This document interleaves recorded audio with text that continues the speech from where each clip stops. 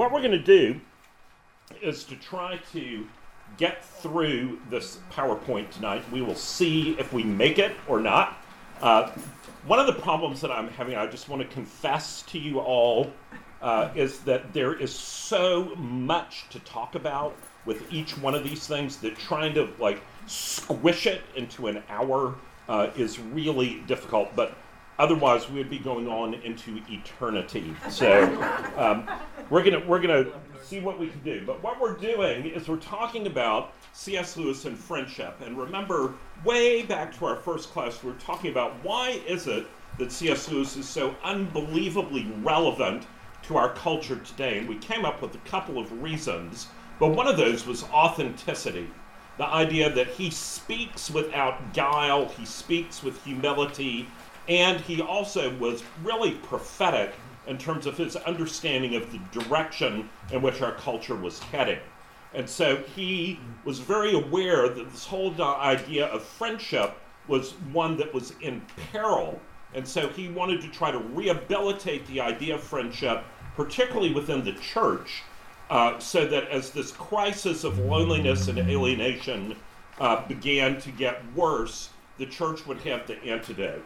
And we talked a little bit about the fact that Greek philosophy undergirds some of what Lewis says, but it's Greek philosophy that's completely consonant with Scripture. So Aristotle's Nicomachean Ethics, commend that part on friendship to you that was in the handout. It looks daunting, and whenever you see the word Nicomachean, you automatically think, well, I'm not going to understand that. But going back to our ducky and horsey analogy, it's really, if you sit down and read it, there's a lot of ducky and horsey in there. It's not that bad. So I commend that to you. But he talks about these three types of friendship: utility, pleasure, and then goodness. And what we talked about was that, unfortunately, what's mostly known in our culture is the friendship of utility, where we use people to get something. And there's some end in mind that we have, and that person is useful to us in some way. Or that we just think that the person is entertaining, and that is the basis for friendship. And what Aristotle says, and what Lewis builds on, is that those are lesser forms of friendship that are predicated on selfishness, and that the greater good is in this type of friendship that's characterized by goodness, where you love the other person not because it's something you can get out of them, but because you appreciate the gifts that God has put into that person, and you desire to intentionally serve that person and love that person. Very different, and virtue results from that. And so for Lewis, this is deeply connected to the idea of truth. And part of that is that he believes the true basis for deep friendship is that quotation that's so wonderful where he says, "What? You two? I thought I was the only one." And then he says, "Friends stand side by side, seeing and celebrating the same truth." That what bonds them together is their common perspective on the truth. And he says this is even more deeply true for Christians, because the truth of the gospel, we are bonded through that. This mythopoeia and worldview, remember when we were talking about that poem, one of the major things in the poem is the idea of humans as the summit of God's creation, qualitatively different from anything else that was made. The only creatures given the power of speech, the only creatures given the power to create and imagine, the only creatures given the power to understand who God is. And so, because of that view of what it means to be human, and since Henry Fishburne's back, I can pick on it again, as opposed to being in the nihilistic, atheistic, materialistic worldview, where Henry Fishburne, a cockroach, a rock, and a dead leaf are all equivalent because they're all just atoms, and it's all an accident, and they're all going to return to atoms. That presents a very different view of human beings than made in the image of God, the summit of creation, the only ones with speech, the only ones with the power to imagine and create. So because of that, Lewis says humans are worth investing in. And then the influence of Scripture, we're going to talk a little bit more about that in just a minute. So, Scripture, this is from the Last Supper discourses, Jesus' last night with his disciples. Obviously, what he says the last time he's with them might be kind of important. And so it's interesting because it's one of the few places in Scripture where Jesus commands something. It's very rare for Jesus to command something. And here he commands over and over and over again that we love one another. And he's talking to this group of friends. And as I said last week, we misimagine this because we've seen too many stained glass windows and Renaissance paintings.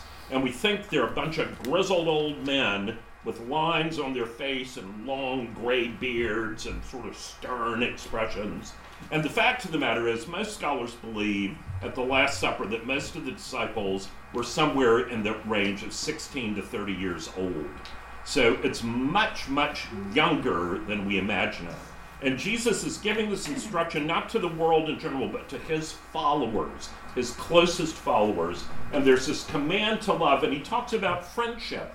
And the idea that is that a friend isn't a servant, but a friend, for him, he has made known all that the Father has shared with him with that friend. And that's a beautiful model for us to think about sharing what has the Father given us or taught us, or what word has he given us, and sharing that with our friends.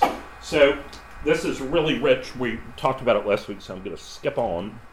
The Weight of Glory is where Lewis most fully develops his theology of friendship early on before he writes the Four Loves later. And part of what he says here, based on the scripture that we just read, is that every person created in the image of God, every person is going to live eternally. The only things that are eternal are other people and the kingdom of God. All of our civilization and culture and art and everything else is going to perish into dust. But human beings made in the image of God are going to either live eternally with God or eternally without God. And therefore, they are infinitely precious. And for Lewis, he says they are next to the sacrament itself, which for him is an Anglo-Catholic, which is a really strong statement, that your neighbor is the most holy object presented to your senses. And therefore, the way that you treat people is unbelievably important. It's probably the most important thing in your life besides your relationship with God. So, hugely important. And then this idea of the power of conversation. We talked a little bit about all of the research that's out there right now about alienation in our culture. We talked about how the UK has appointed a national minister of loneliness because of the public health epidemic that is caused by lack of connection. Is that what they call him? Yeah, the Minister of Loneliness. It sounds like a title of a bad novel, but it's a real thing. So part of the deal with this is that in this digital age, and Lewis would have a field day with this, and Tolkien would too, because they were such sticklers for use of words. The idea that you have Facebook friends would just make them blow up in a frenzy. But the idea that you could be friends with somebody that you've never actually met, yeah, so you can imagine. But anyway, this is an excerpt from that article that was off the Art of Manliness blog, of all places, which shows the world is starting to figure out that Lewis and Tolkien have something to say to us that we desperately need to hear. And part of this is just talking about the power of conversation. And we talked about how people have forgotten how to have a conversation.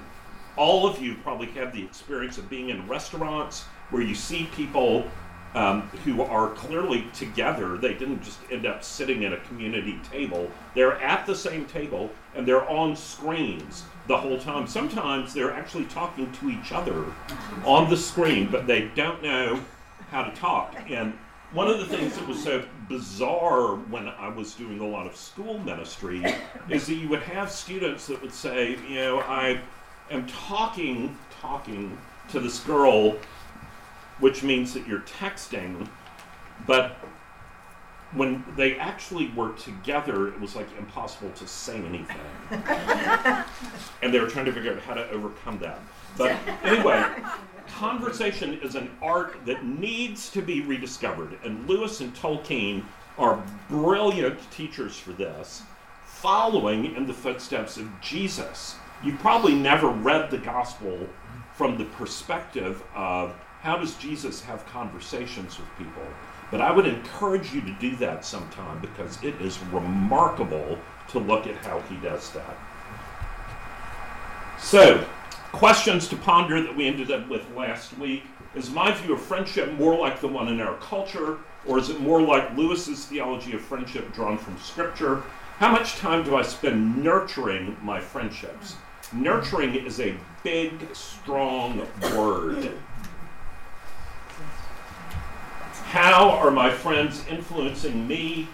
How am I influencing them? Remember, Lewis and Tolkien called out of each other this unbelievable giftedness that resulted in thousands of pages of unbelievably beautiful writing that both of them said would never have happened if they hadn't met each other. So it's interesting to think about what's coming out of our friendships. Then, what task or calling lies ahead of me that requires a community of support? What is that dream that God has planted in your heart that you can't accomplish by yourself, but you need a community around you to encourage you? And how are you investing in nurturing, encouraging, calling out the gifts in your friends? I would like to suggest that this is a radically countercultural view of friendship, and one that we are desperately in need of recovering as God's people. Because there are people that are literally dying of loneliness all around us, some of them within the church, because we have forgotten how to practice this art of friendship. So we're going to look a little bit tonight at Lewis as an example. And this part of this was really hard for me because Lewis has so many fascinating friendships. And so I had to just pull a little sample that I thought was indicative of certain things that were important in friendship. Lewis was a very deliberate, intentional person. He was someone who lived a very thoughtful, intentional life after his conversion. And you might remember way back early on in the interview with Lewis's secretary, Walter Hooper, who talked about Lewis being the most thoroughly converted man that he knew. And he said the most amazing thing that happened when Lewis was converted is it was as if his ego had just gone away and he became profoundly humble. And you see that as we start going into looking at some of Lewis's friendships. Arthur Greaves was Lewis's oldest friend. He lived across the street from Lewis when they were children in Northern Ireland. They became friends when Arthur's mom called Lewis's father and said, "Arthur is sick and bored. Could you send your son over to talk with him?" Now, just imagine if your mother said, "You've got to go across the street and talk to the boy who's sick because he's bored." Sounds like fun, doesn't it? But anyway, Lewis went over there with a very bad attitude. Remember, he always says about himself he was quite a prig when he was a boy. So he goes over there with this bad attitude, and he's like, "Ugh." And he walks in, and on the table next to Arthur Greaves' bed is this book, Teutonic Myths. And he picks it up and he literally says, "What? Do you like this?" And Arthur Greaves says, "Yes, do you even know what this is?" And Lewis is like, "Yes, I've read it." And they immediately just bond over that in a really profound way. And Lewis and Greaves corresponded throughout the rest of their lives. They had a very deep friendship. They were extremely open and vulnerable with one another. And Lewis cherished this friendship, even though once Lewis went to England, Greaves stayed in Northern Ireland. Once Lewis went to England and was educated, Lewis far outgrew Arthur Greaves intellectually. but he never lorded that over him and continued to stay in regular contact with him, visiting him. And Arthur Greeves was a deeply Christian man. He argued with Lewis before Tolkien did, just not as successfully because he didn't have Tolkien's intellectual gifts. But he argued with Lewis and tried to get Lewis to come around to the Christian point of view. Now, one of the things that's particularly interesting about this friendship, especially given evangelical culture today, is that when Greeves was around 25, he revealed to Lewis that he was homosexual. And Lewis, of course, would never countenance using the word gay for homosexuality. But the interesting thing is they had a little theological talk about that, and Lewis's position was that the scriptures make it clear that acting out homosexual desires is a violation of scripture, and they came to the conclusion that the Christian homosexual is more or less in the same position as an unmarried person, where celibacy is what you were called to. And so Arthur Greeves lived celibate for the rest of his life. He didn't wear the homosexuality on his sleeve. But it's just interesting that Lewis, that was not an obstacle in their relationship. He continued to love and care for him, but to speak the truth in love to him. So Arthur Greeves, Lewis's oldest friend. Another friend, and we're going to talk more about the Inklings later. I'm talking more about specific individual friendships tonight. Charles Williams. Charles Williams is one of the most fascinating people you could ever study about. A very, very, very brilliant man with a very different background. He was from the wrong social class. He had the wrong accent. He should never have been at Oxford, but he ended up there. And Lewis and Charles Williams had the most bizarre way of meeting each other that you could ever imagine. And in your handouts, you will have a letter to Charles Williams that I would like you to just pull up for a moment and look at the side that has a little star on it that says to Charles Williams. And what had happened was that Lewis had read a novel that Charles Williams wrote called Place of the Lion. And to use some slang that is appropriate, it rocked Lewis's world when he read it. He was blown away by this book. And Lewis, remember, is a very smart guy. He's a professor at Oxford at this point, brilliant, but he is blown away by this book to the point that he sits down and writes a fan letter to the author, which is not something that he did very often. And you'll notice the first part, I never know about writing to an author. If you're older than I don't want to seem impertinent. If you are younger, I don't want to seem patronizing, but I feel I must risk it. A book sometimes crosses one's path which is so like the sound of one's native language in a strange country that it feels almost uncivil not to wave some kind of flag in answer.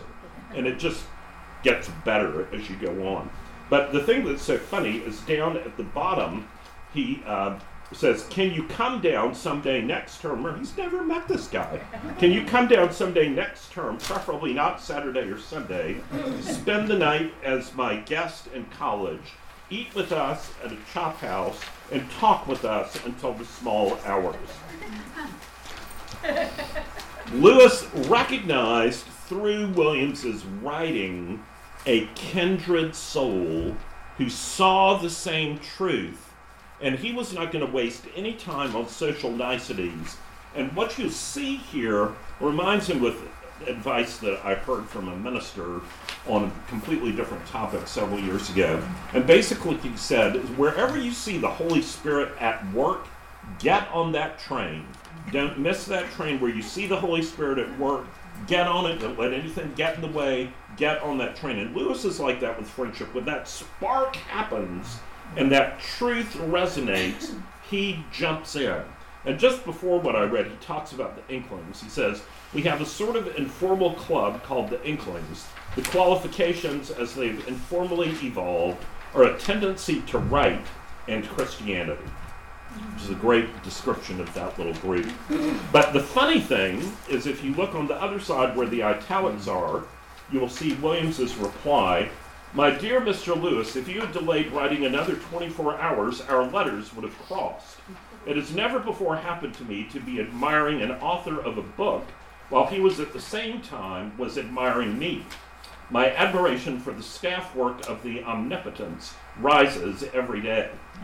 And basically, he was reading Lewis's book, The Allegory of Love, at the same time that Lewis was reading Williams's book, Place of the Lion, and Williams was overwhelmed with how awesome Lewis's book was and wrote him a letter.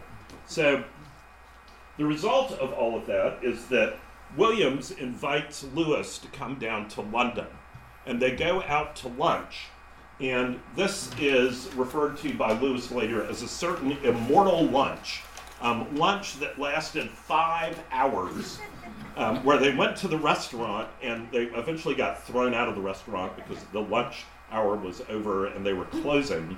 And so they went to the cemetery of St. Paul's Cathedral, whose choir we just heard, and they sat in the churchyard and talked for 2 or 3 hours, and they were just tripping over each other because they had this same truth, the same mythopoeic imagination, and the idea about how you can express the truth of the gospel through writing. So Williams became part of the Inklings. He was a deeply imaginative and thoughtful person, and he inspired Lewis on many, many, many fronts we don't even have time to talk about, both as a writer and as a Christian. That Hideous Strength, which is possibly my favorite book by C.S. Lewis, deeply inspired by by Williams. So it is remarkable what they were able to call out of each other. Williams, other than Lewis, was the most popular lecturer at Oxford in the early 1940s. There's a great story told about how, and I don't know if you know how Oxford works, but you have a tutor that you meet with individually, and then there are lectures that are in these big lecture halls. And so there are different lectures and different topics going on each day. Lewis and Williams were both hugely popular, and there happened to be one day where Lewis, Tolkien, and Williams were all lecturing on different topics at the same time in 3 different very large lecture halls. And Lewis's lecture hall was filled to overflowing, standing room only, people hanging out the door.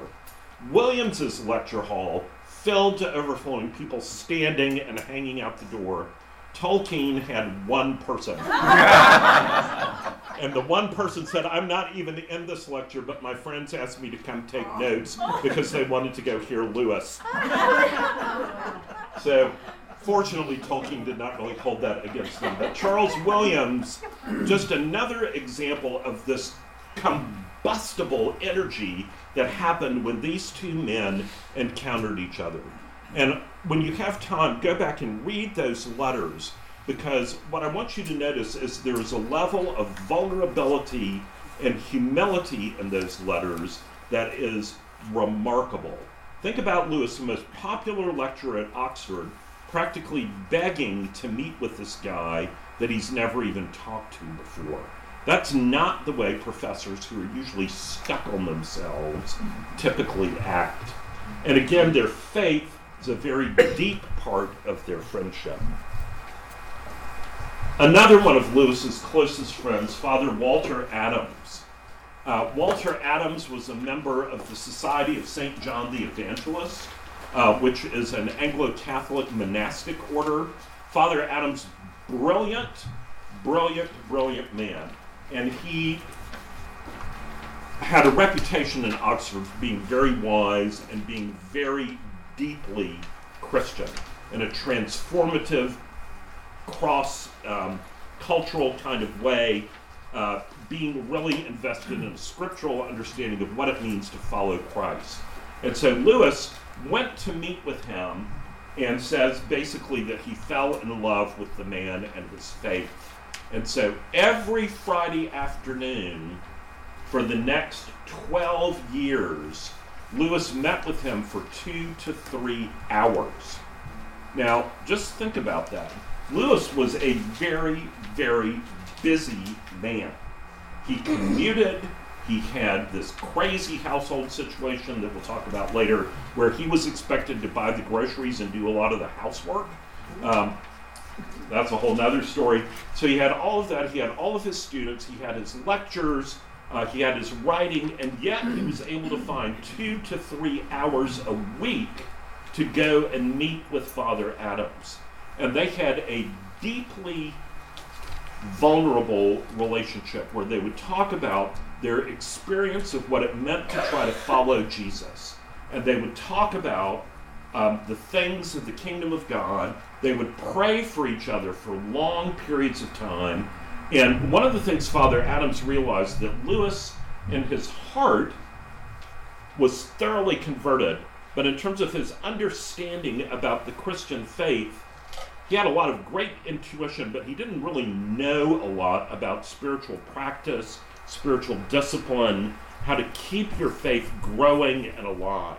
And so Father Adams worked with him and introduced Lewis to liturgy. Lewis knew about liturgy because he went to a Church of England service, but he didn't like it. He thought it was boring.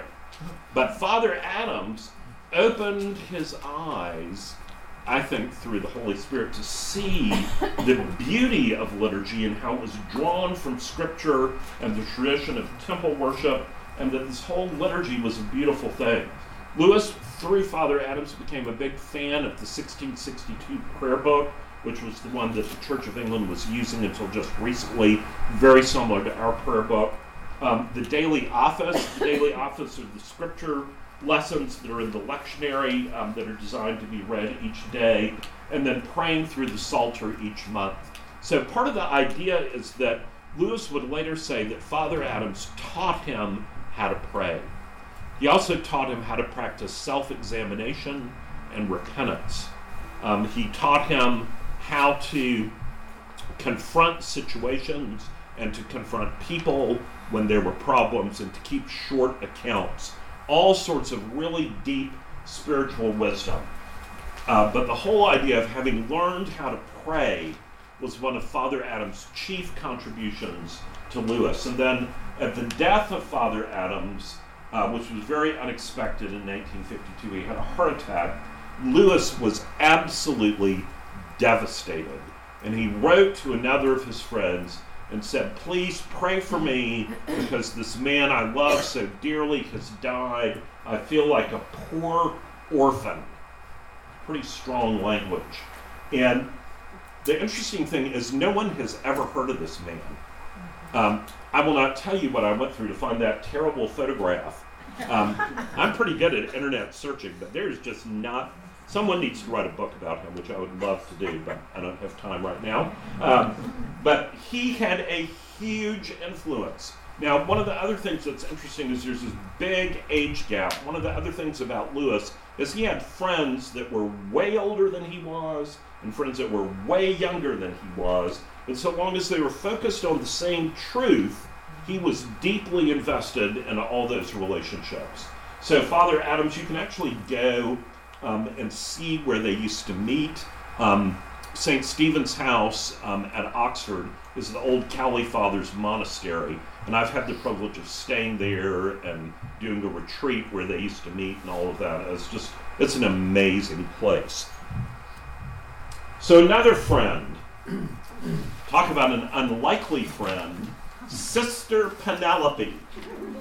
Sounds like a bad joke, but Sister Penelope was, again, part of this Order of St. Mary the Virgin, which was an Anglo-Catholic order that a lot of English people said was more Catholic than the Catholics. Full of incense, smells, and bells, all of the whole 9 yards, in this convent right outside of Oxford. And Lewis, once again, met Sister Penelope through letters. And she sent him a fan letter about his first science fiction book, Out of the Silent Planet. Now that might suggest she's not your normal nun. You don't usually picture nuns sitting around reading science fiction books. But she read this book and she was deeply impressed.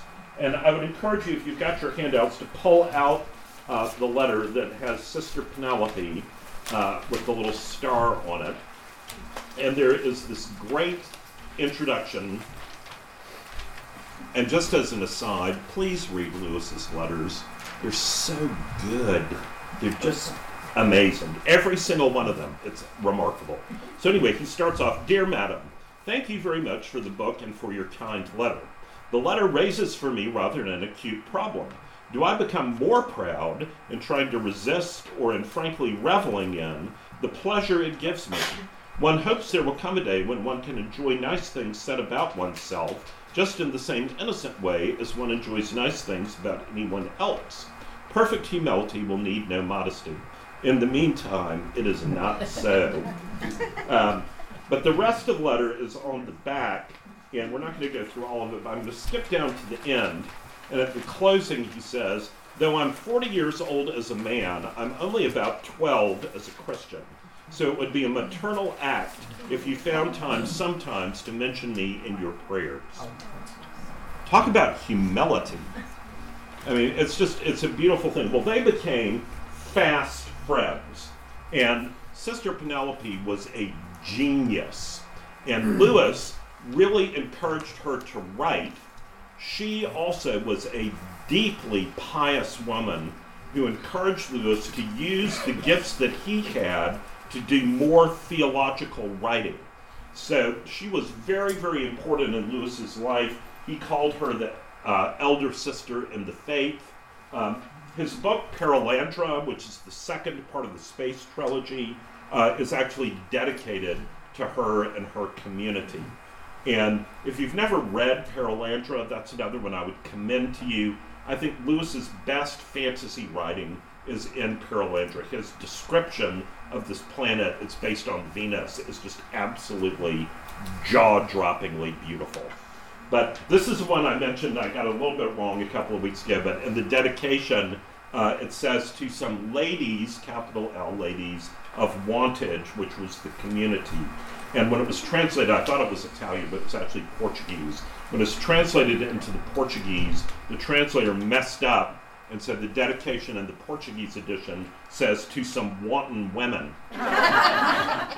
Which Sister Penelope felt that was like the funniest thing she had ever heard in her life.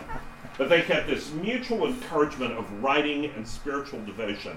And Sister Penelope, who had hardly written anything before she met Lewis, ended up writing dozens of books and coming out with what was at the time the world standard best translation of Athanasius's treatise on the Incarnation.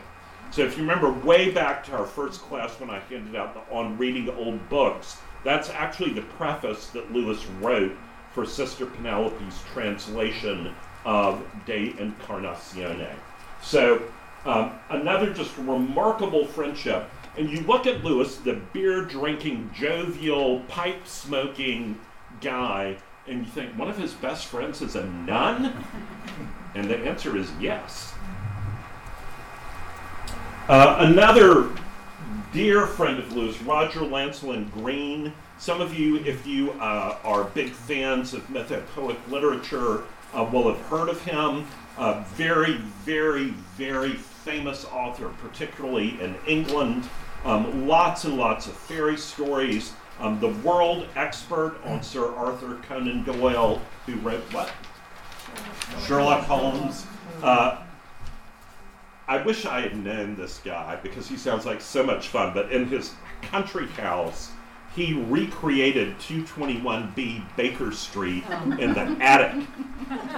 And his children just loved it. And Lewis would go down there, and sometimes they would dress up and go up there and pretend to be Holmes and Watson, which is just such a great story. It's only eclipsed by the costume party that Lewis and Tolkien went to together, both dressed as polar bears. Never think Lewis didn't have a great sense of humor.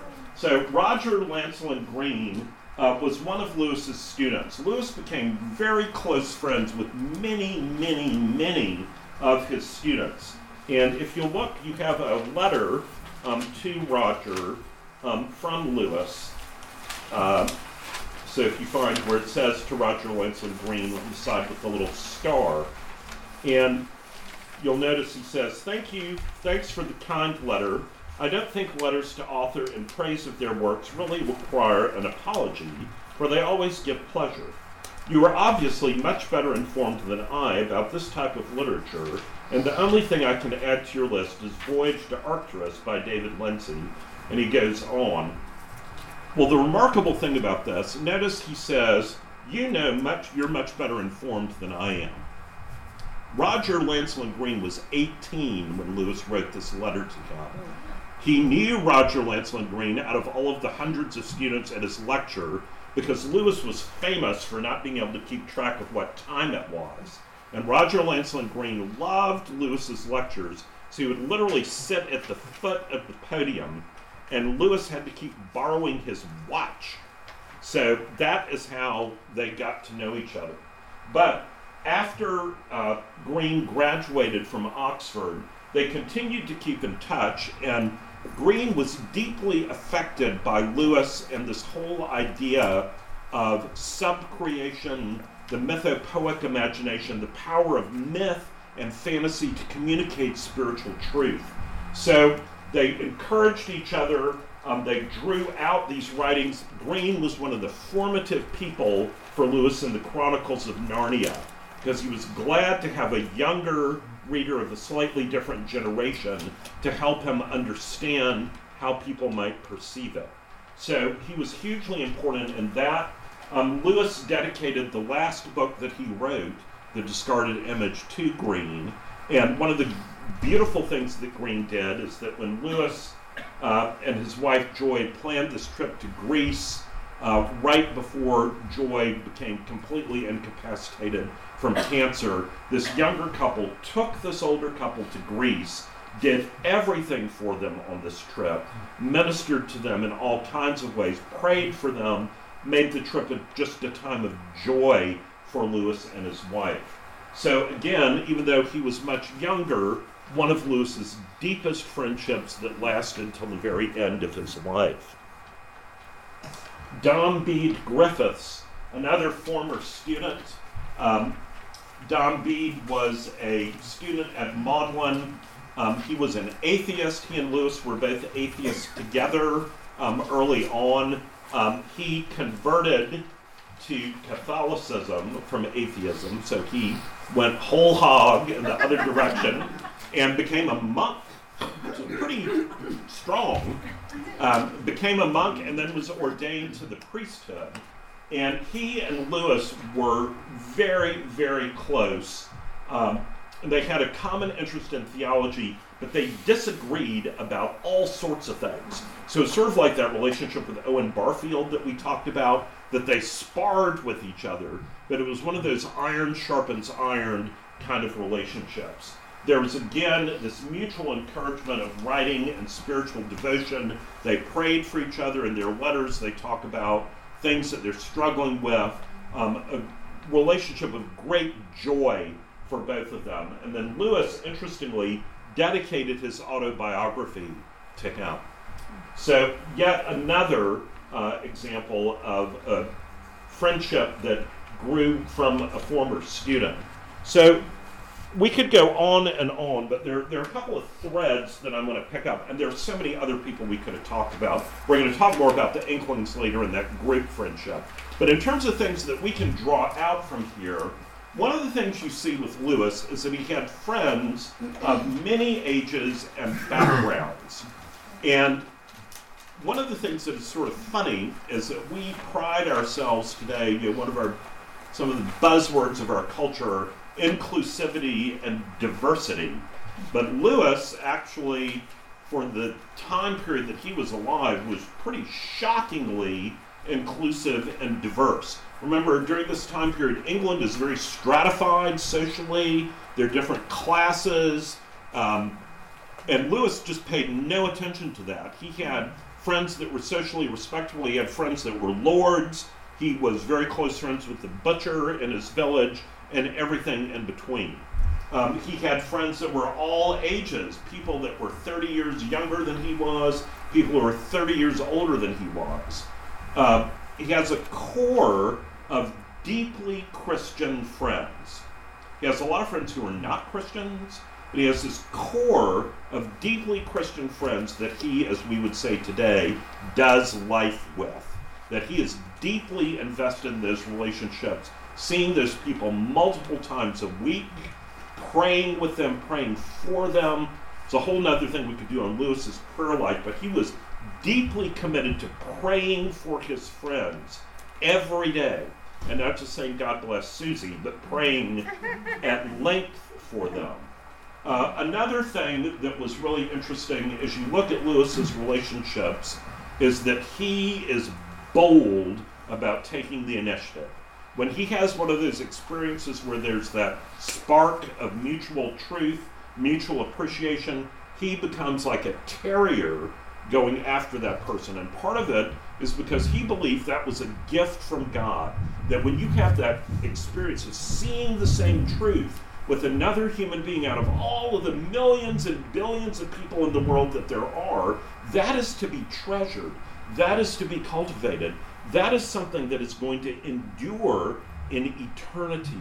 That relationships for Lewis are in the perspective of eternity, not just our temporal life. So that's very, very important. Another thing that's interesting is he was a huge encourager for all sorts of people. Little children right up through adults, but particularly with his close friends. And this really comes out when you read his letters.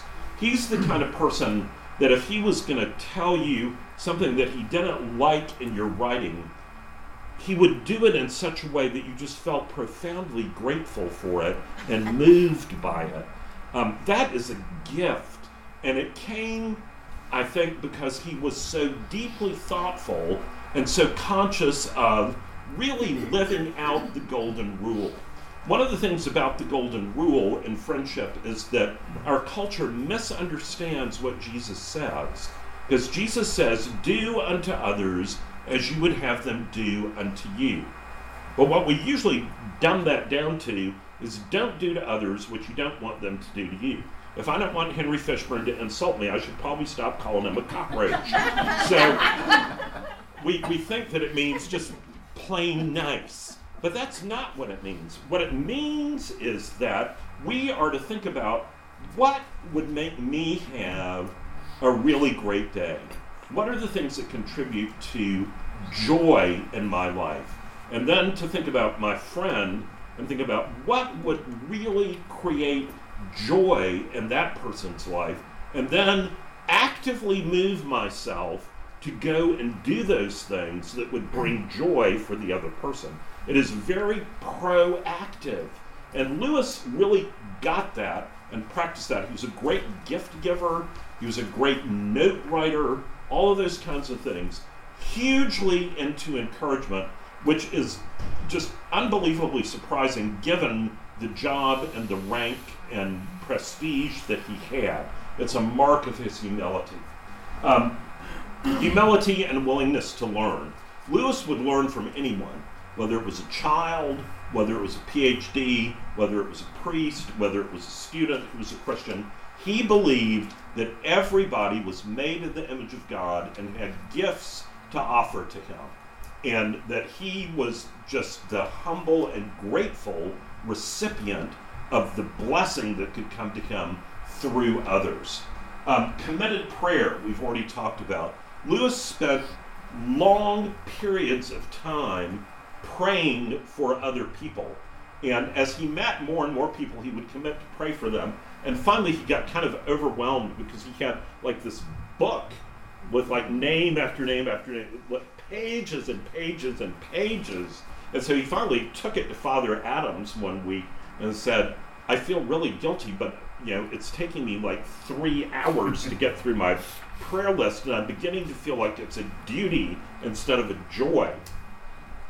Well, just the fact that that's the way he handled it is pretty amazing, because if I had been in that position, I probably would have just ripped out a few pages and gone on, sorry to say.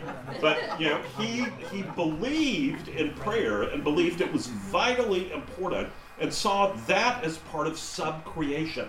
that our aligning ourselves with the will of God in prayer is part of the way that we help create what God is doing in this world. He believed deeply in having a mentor or a spiritual director, not somebody who's saying, do this or you will go to hell, not that kind of thing. But someone to talk about the things of the faith, to give advice, someone who was wiser than he. And Lewis believed wisdom did not necessarily go with age. Sometimes it did, but he was also very willing to learn spiritually from somebody who was much younger. Peter Bide is a good example of who was a former student of Lewis's who became an Anglican priest. And Lewis would consult him about things from time to time. Lewis also believed that part of being a Christian meant that you needed to be constantly looking for people to mentor in the faith. He believed that that was Jesus's method of spreading the faith, and that if you were blessed to be a blessing, and that you were to invest your life deeply in those who were younger. And it's literally amazing to look at just the hundreds and hundreds and hundreds of young people that Lewis touched through the time that he was a professor, and then through running the Socratic Club, which was a Christian debate society at Oxford.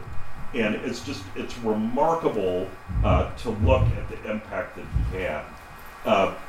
One of my friends, who we'll talk about more later, who is an elderly lady in England now, was recounting to me when Lewis used to come in to their Christian fellowship group in college, and she could still remember the 3 points of the first talk that he gave. He made that deep an impression, and she was able to spend some time with him because Lewis was friends with her father, and was just amazed that he would take an interest in her as a young woman during this time period where women were not usually thought of as suitable for intellectual conversation, that he would talk with her and they would have these deep conversations. So Lewis was just wired where he was continually looking for how to pour himself out into someone else's life. Faithfulness over the long haul. Lewis did not abandon friendships. The people that he became friends with, he largely stayed friends with until the end of his life. Most of you all know the story that really up until the day he died, literally, Lewis was returning every single letter that he was written. It's remarkable. One of the remarkable things, some of you know who Tim Keller is, who's the pastor at Redeemer Press and great author. His wife, Kathy, was converted by reading the Chronicles of Narnia when she was about 12 years old, and wrote Lewis a letter when she was 13, and he wrote her back. It's an amazing thing, and she still has that letter. It's one of her treasured possessions. And then lastly, Lewis put such a priority on friendship. Any of us who think we're busy, Lewis was busier, I will guarantee, than any person in this room.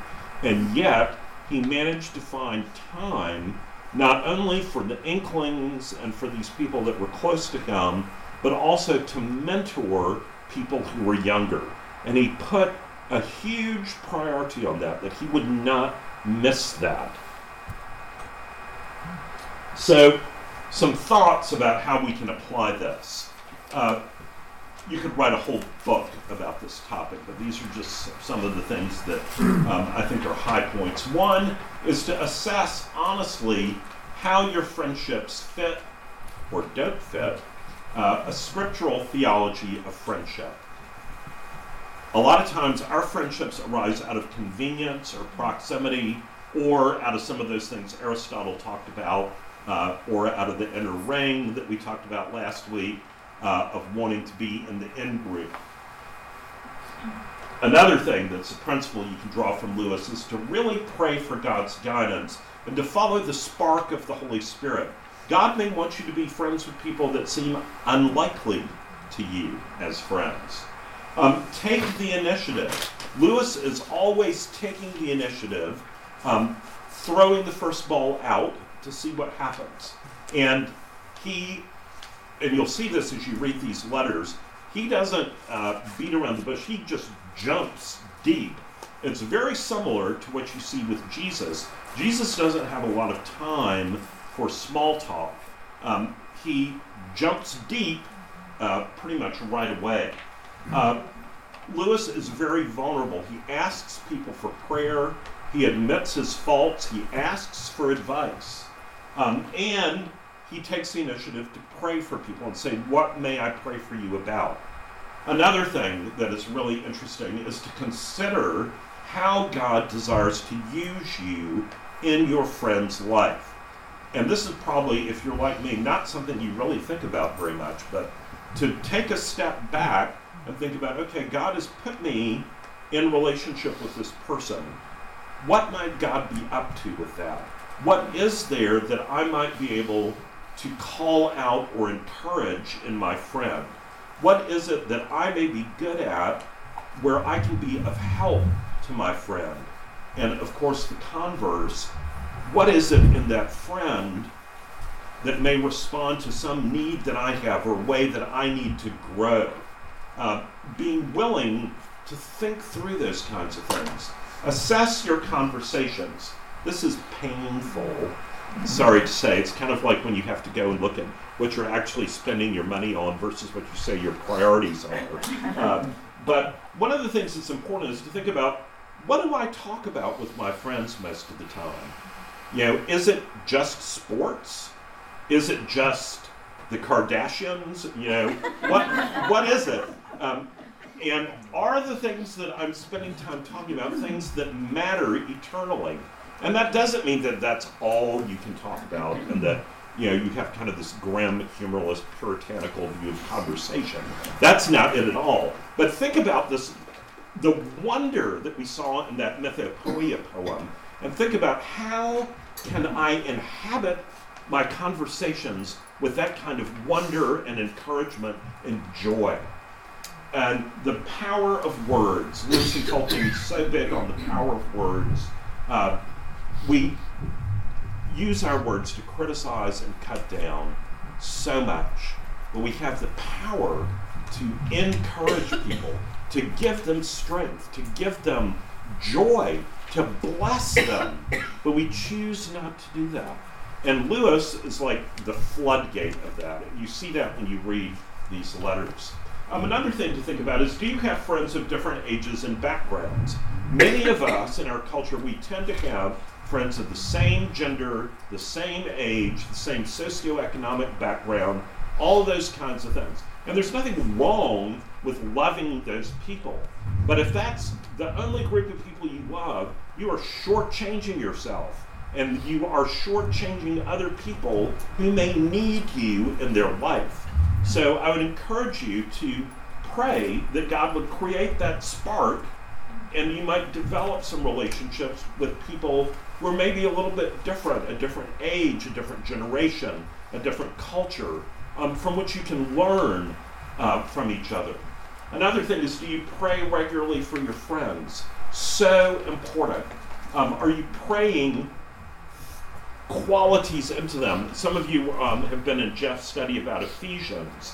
The Ephesians prayer is a great prayer to pray for people, that the eyes of your heart will be enlightened. You know, all of those things. Praying scripture for people is a wonderful thing to do. Do you have a spiritual mentor?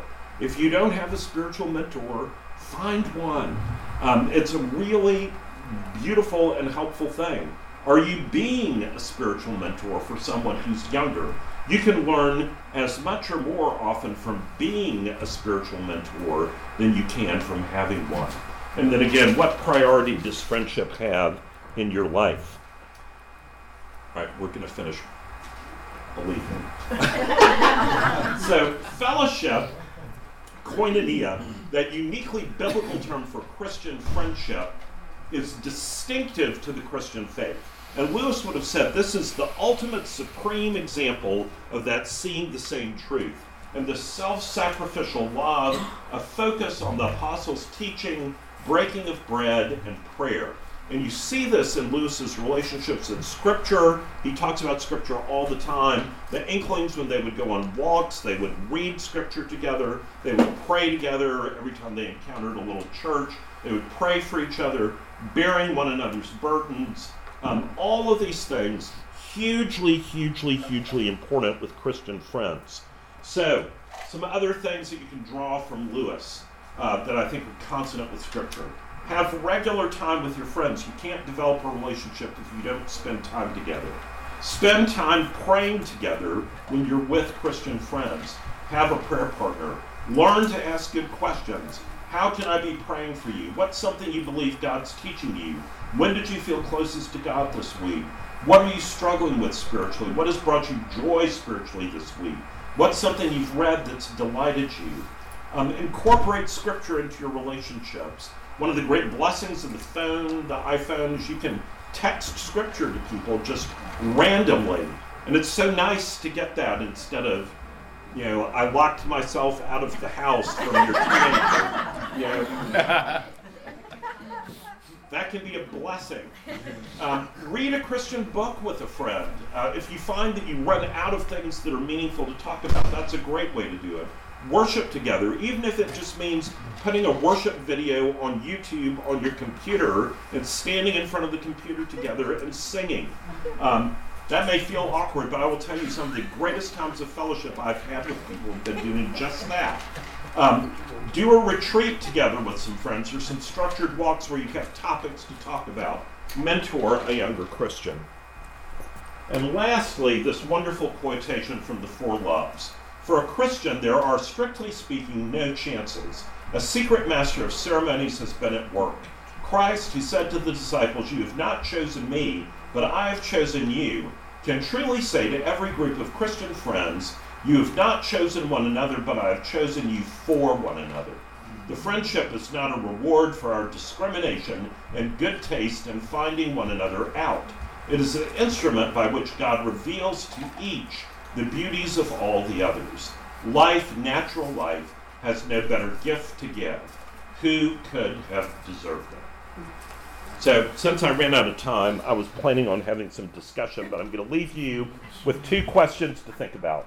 The first question to think about is, out of all that we've talked about of Lewis's theology of friendship, what one thing most resonates with you in terms of a different way of viewing friendship than you viewed it before? Out of all of that theology of friendship, what's the one thing that most resonates with you? And then the second thing to think about is, what is one thing that you could change in your life with the help of the Holy Spirit that would enable you to begin to live some of this out a little bit more completely? Okay? Let me say a quick prayer for us and I'll let you go. Sorry we're a little late. Let's pray. Father, we thank you for the gift that you have given us and one another. We thank you that each person bears your image, that we are all scarred and distorted by sin, yet underneath that there is the presence of Christ in the heart of those who know you. Lord, I pray that you would help us to be able to open the eyes of our hearts through the work of your Holy Spirit, that we might be able to see the people whom you put into our lives for a purpose. Lord, we pray that you would help us to grow in this area of friendship, that the world might know that we are your disciples by how we love one another. And we pray all these things in Jesus' name. Amen. Amen.